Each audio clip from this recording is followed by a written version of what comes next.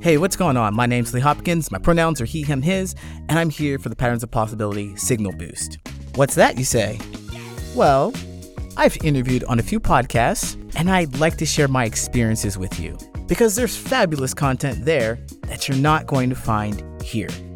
So when I visit a podcast, I'm going to be dropping some clips here so that you can get exposure to new people and new ideas. The podcast I want to share with you now is called the Sexy Cool Lounge Podcast.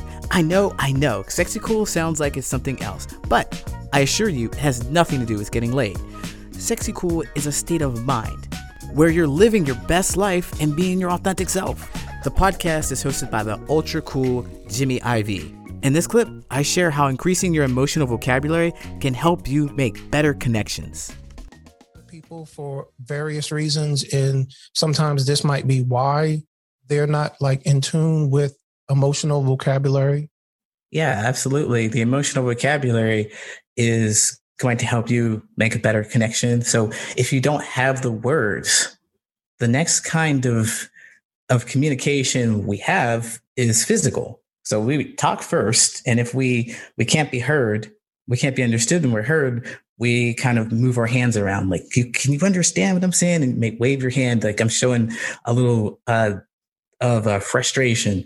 And then, well, if you can't, still trying to talk and wave your hands, this is where you start pushing, or this is where you start taking it to a different level with communication. So would avoid conflict if you had the vocabulary, the emotional vocabulary, to allow someone to understand how you're feeling.